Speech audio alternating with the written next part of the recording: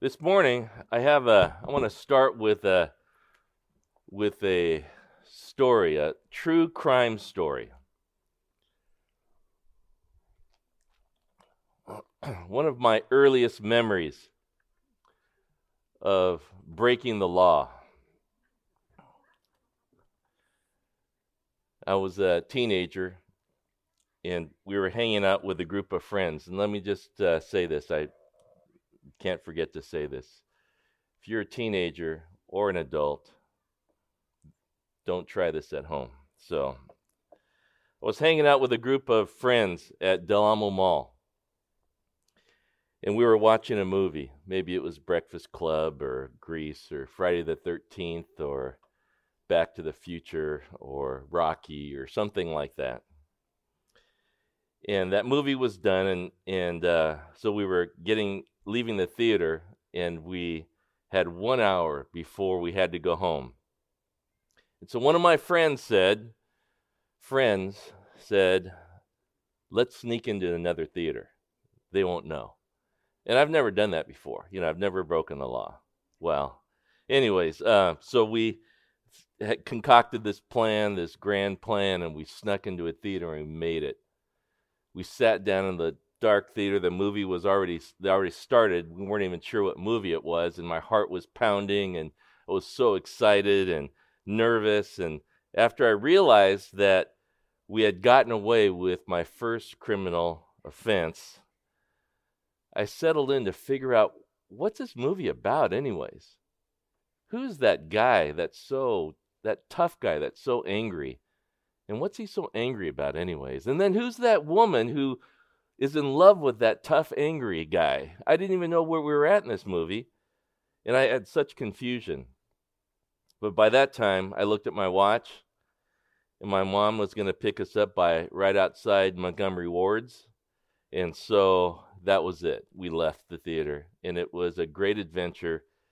Kids, don't try this at home. So today, would you turn your Bibles to the New Testament book of Philemon? Now, it's in the New Testament. It's probably one page long, maybe a page and a half. And so if you don't know where it's at, turn to the table of contents in the front of your Bibles and take a look at where Philemon is.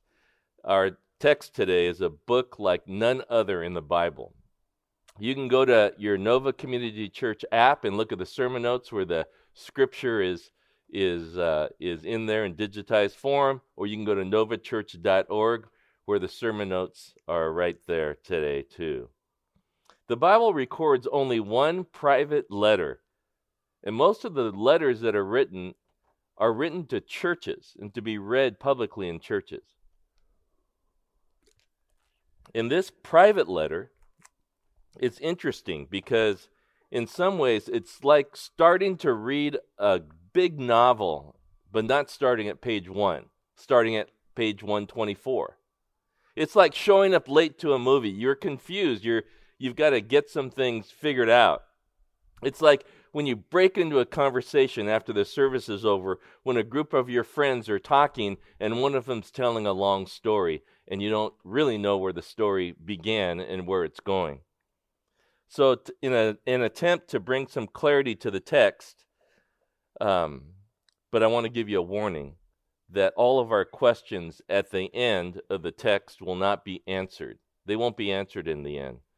But in 25 verses, the Apostle Paul shares tender thoughts and powerful applications about grace and forgiveness and acceptance. And we can sum up this book by mentioning 3 names to remember. And so as we read through this book, I want you to remember these 3 names here. The first name is Paul. And as he's the apostle, he's the author of this letter. And when it was written, he was in a Roman prison. He was in a prison in Rome because he was speaking out about Jesus. And then there was Philemon, not just Paul, but Philemon. And he was a Christian slave owner who lived in the city of Colossae in Asia Minor, which is modern-day Turkey. And he was clearly a close friend of Paul. And we know that the church met in his house, which probably means that he was a leader in that church. So there's Paul, Philemon, and there's another guy, Onesimus. He was a runaway slave who came to Rome, where he met Paul, and Paul led him to Christ. And it's possible, although we can't be certain, that he met Paul through his friendship, because Paul was friends with Philemon, and that's why he sought Paul out in Rome. Before we read the text, I want to talk about slavery in the first century. Slavery in the first century has similarities and dissimilarities to the injustice of slavery in America.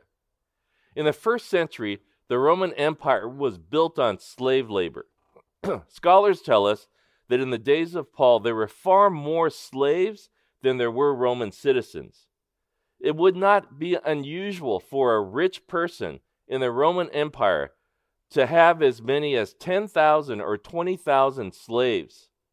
And this terrible injustice of slavery was so commonplace that it was accepted as a cultural norm of that day. I couldn't imagine that, but it was accepted. And Roman law provided little protection for slaves because they were regarded as property, not as people. And owners would mistreat their slaves with little or no pushback. And we read here that Paul sent Onesimus back to Philemon. Onesimus, remember, is the runaway slave. And Paul sent him back to Onesimus back to Philemon. Now, why did he do this? We really don't know how the story ends. But there is a glimmer of hope that we'll talk about in a little bit in the providence of God. And what brings us to the central issue of this short letter is this dilemma that Paul is in with Onesimus and Philemon. And Paul's in contact with this runaway slave, so what should he do? He decided to send Onesimus back to Philemon, but Onesimus now is a believer in Christ, and he left a rebel, and he returns a brother.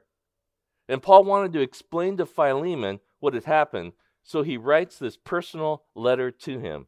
I think it's super interesting, and so let me read you this personal letter from Paul to Philemon about Onesimus. Excited? Let's take a look. Verse 1.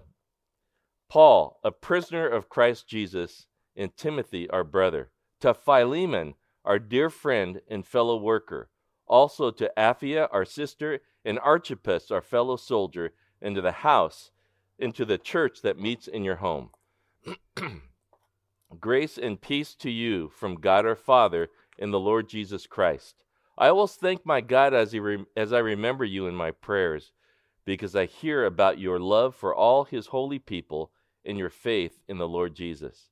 I pray that your partnership with us in the faith may be effective in deepening your understanding of every good thing we share for the sake of Christ.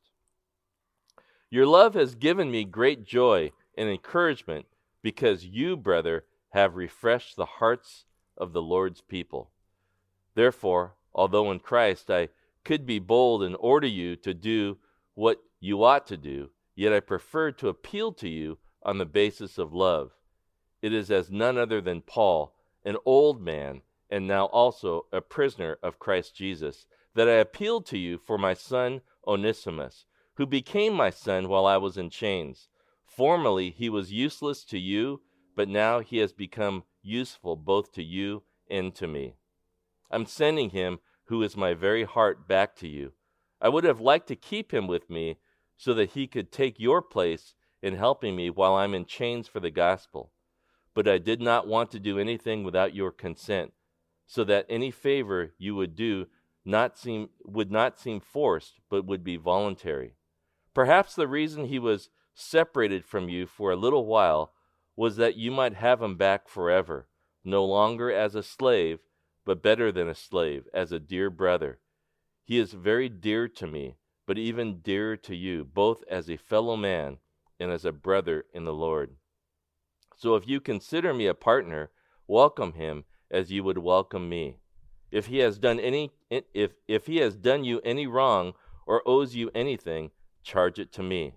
I, Paul, am writing this letter with my own hand. I will pay it back, not to mention that you owe me your very self. I do wish, brother, that I may have some benefit from you in the Lord. Refresh my heart in Christ. Confident of your obedience, I write to you, knowing that you will do even more than I ask. And one more thing. Prepare a guest room for me, because I hope to be restored to you in answer to your prayers.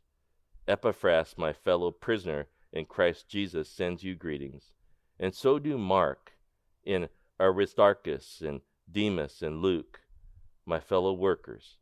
The grace of the Lord Jesus Christ be with your spirit. This is God's very interesting word for us today.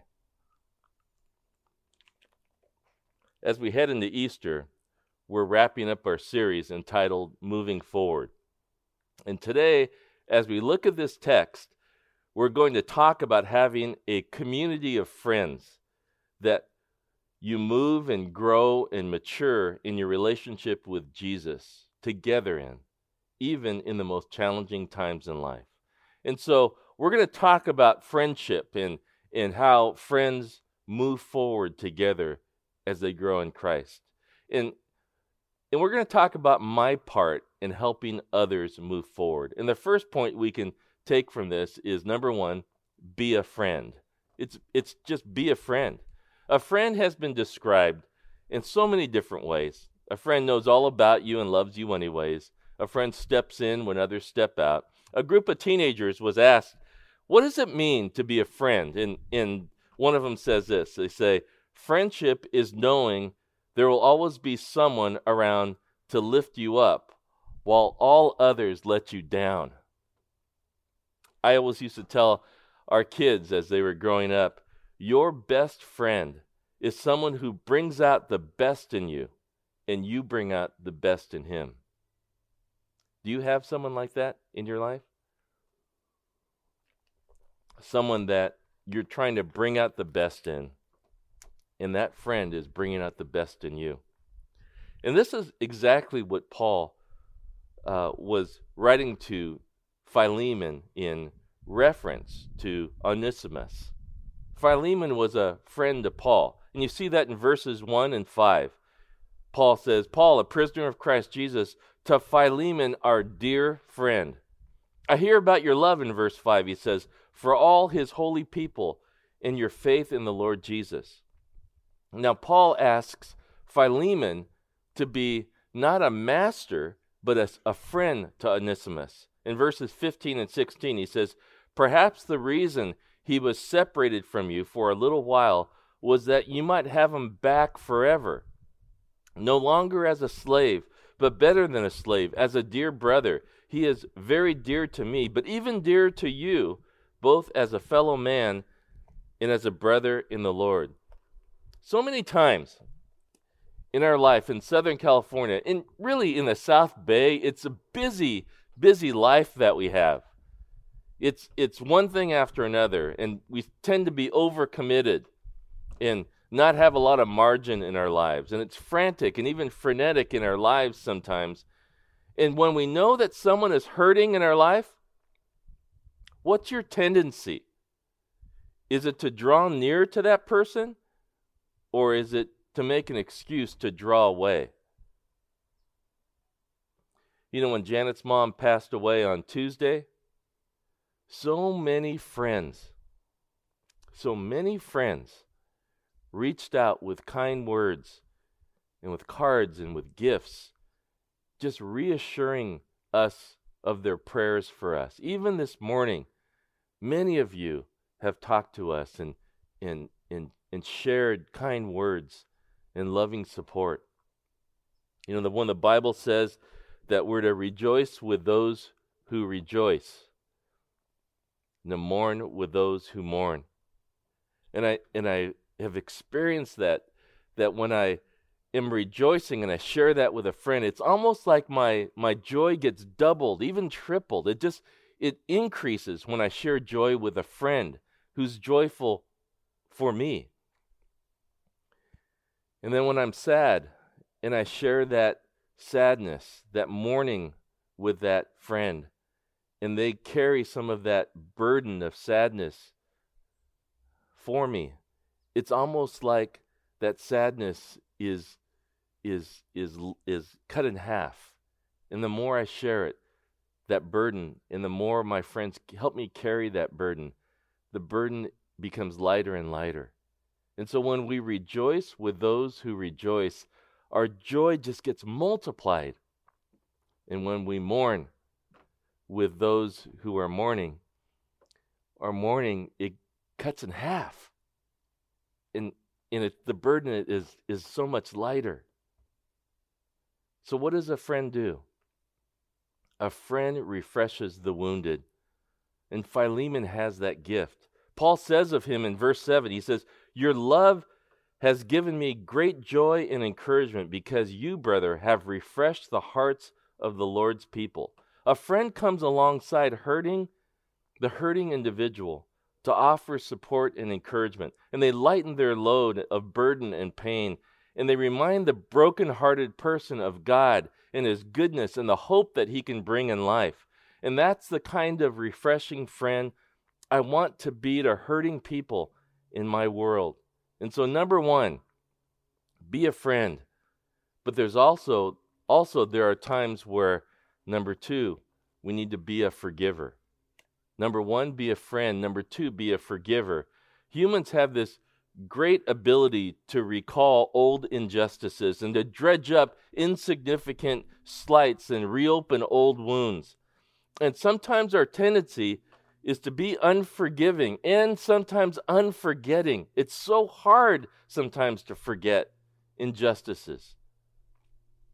And those who are not followers of Jesus would think that Christians should be or could be or would be different. Maybe a kinder and gentler tribe, a people who have experienced the grace and mercy of God. Now they can pass that forgiveness on to others. But sometimes that's just not the case. I've heard a painful statement that Christianity is the only army that shoots their wounded. And sometimes I think that's true. And people with wounded hearts, they need a second chance to be forgiven. I know I do. The gospel is good news. A second chance to start over and grant a new beginning. I had a friend that called. We're working together here at Nova, doing stuff together. We're on the same team. And he made a mistake. And it affected me a little bit. And so he called, can we talk? I said, sure. I didn't even know what he was talking about. And then he calls me and tells me, or I call him and he tells me, I made this mistake and it affects you. And I said, okay, I forgive you. Let's move on. And it was almost like he needed to keep saying that, you know? You ever do that when you ask for forgiveness? It's like, am I really forgiven? I know you say I am, but am I really? And we had to talk about it just for a little bit. But I said, it's okay. It's all right. It's not fatal. You know, you make a mistake and it's okay. Because we love each other. Because we're friends. But greater than that, because we have been forgiven by God through Jesus Christ. The scriptures are filled with stories of people in the same predicament. Jonah, who disobeyed God and set out on his own course, was given another chance. Peter, who denied Jesus, was later reinstated to leadership. And Paul himself, the one who attacked and persecuted the Christian community, wrote most of the New Testament. He wrote Bible. This guy who did that. Now, Paul is requesting of Philemon to grant Onesimus a second chance. He says in verses 12 and 17, I'm sending him, who is my very heart, back to you. So if you consider me a partner, welcome him just as you would welcome me. So what does a forgiver do? A forgiver releases the sin. In other words, he lets it go. She doesn't keep a record of the wrong. He doesn't harbor grudges. She forgets the mistake. He allows the others to get on with life. And forgiveness means to cancel the debt in order to provide an opportunity for repentance and reconciliation of a broken relationship. And because human beings are imperfect and we do not measure up to God's glorious ideal, it's called sin. Let's just call it what it is. And there is a penalty to sin according to the Scriptures, and that penalty is death. It's a separation from a relationship with God. But God loved us so much that He doesn't want us to be separated from Him. And so He sent Jesus to talk about a community of people called the kingdom of God, and to give His life on a cross as a substitutionary death for all of humanity, because the penalty of sin is death. And we are freely forgiven because Jesus took all of our collective sins and paid the price with a death that we should have died. And because we are forgiven, of course, we're able to forgive others. Being a friend supports the broken and the wounded in the present, and being a forgiver wipes that slate clean of the past. But what about the future? The third is to be an encourager. Be a friend, be a forgiver, and if we're going to move forward together, we're going to be an encourager. I don't even need to say this, but I'll say it anyways. It's been a tough 12 months. 1 year ago, Nova suspended all in-person gatherings. And there has been, and there still is, this air of uncertainty with so many things. And we feel the brokenness and the sadness and the conflict of the things that happen in politics and with racism and with violence. And with all of this in our world, we feel it so deeply. But God is still in control. That's why we gather today, that Jesus is King. The Holy Spirit lives in us. And more than ever, we need to encourage each other. We need to be here for each other. The word encourage is this old French word which means put in or give courage. To encourage somebody is to give courage to the other person. And Onesimus was this runaway slave who came into the company of Paul while he was in prison in Rome. And Onesimus came to trust in Jesus. And now Paul sends Onesimus back to Philemon, appealing for Onesimus' forgiveness and acceptance. And Philemon had Onesimus' future in his hands. And by Roman law, Philemon could execute Onesimus as a runaway slave. Or as a believer, Philemon could forgive him and restore him. So what would Philemon do? Now it's interesting to note that the name Onesimus means in the Greek language useful. And Paul played on that name in verse 11. Take a look at it. It says, Formerly he, Onesimus, was useless to you, but now he has become useful both to you and to me. So what did Philemon do when Onesimus came back home? Now it'd be nice if there was a postscript on this letter to indicate Philemon's decision, but there is none. I can tell you this. There was a letter that was found, an ancient letter. It was written 50 years after Paul wrote this personal letter to Philemon.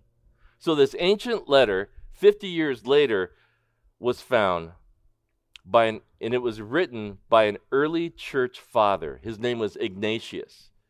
In this letter, this letter is written to his supervisor, a bishop in that region. The bishop's name, Onesimus.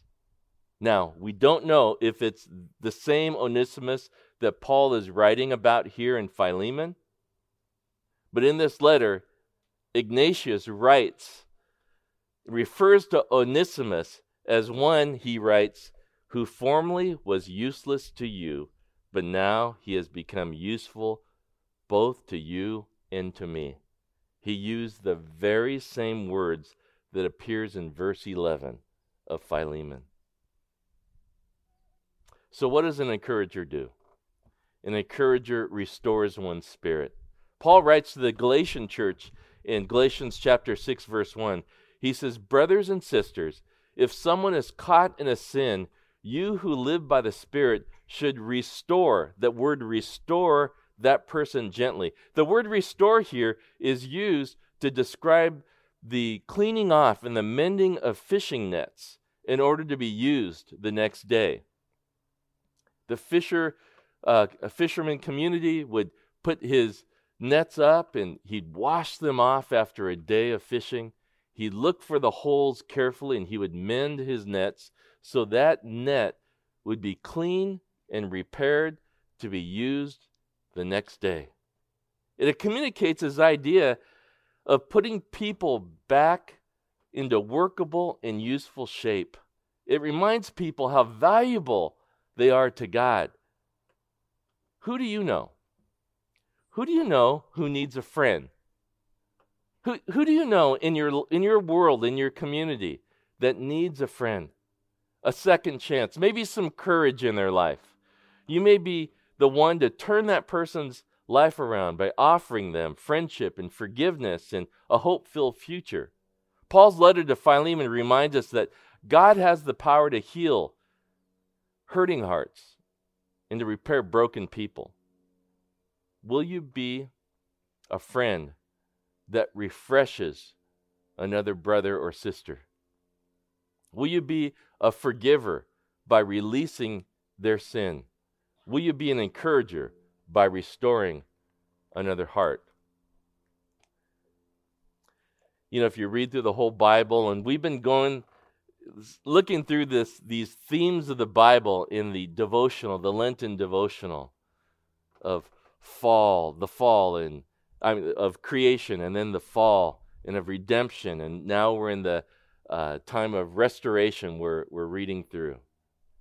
And since the very beginning of time in creation, we read in the book of beginnings in Genesis that there is this triune God existing, the Father and the Son and the Holy Spirit, that created the heavens and the earth together. And then God created Adam and saw that it was not good for man to be alone. It was better for him to be together with God and to have a partner. And all through the biblical story, there are friends together moving forward, sometimes tragically moving backward, but they're moving together in community. And we even see Jesus in the Gospels. When we read the Gospels, the Gospel accounts in this constant connection with the Father and with the Spirit.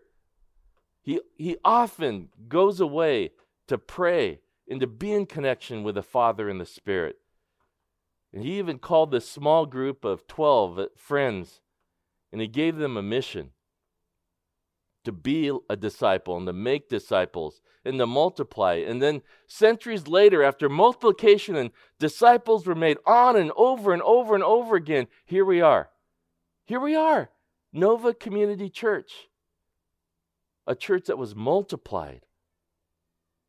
And we worship and we celebrate together on Sundays, and we meet weekly in small groups with friends, and we serve to reach the broken, and we serve to build one another up, and we multiply and we share our lives and words with those who are far from God. In the biblical story of community, God the Father, God the Son, and God the Holy Spirit, the biblical story of Jesus and the disciples moving forward together. This story is handed down to us that we might have friends to move forward with. We are not called to be alone. We are called to move forward together. Let's pray together.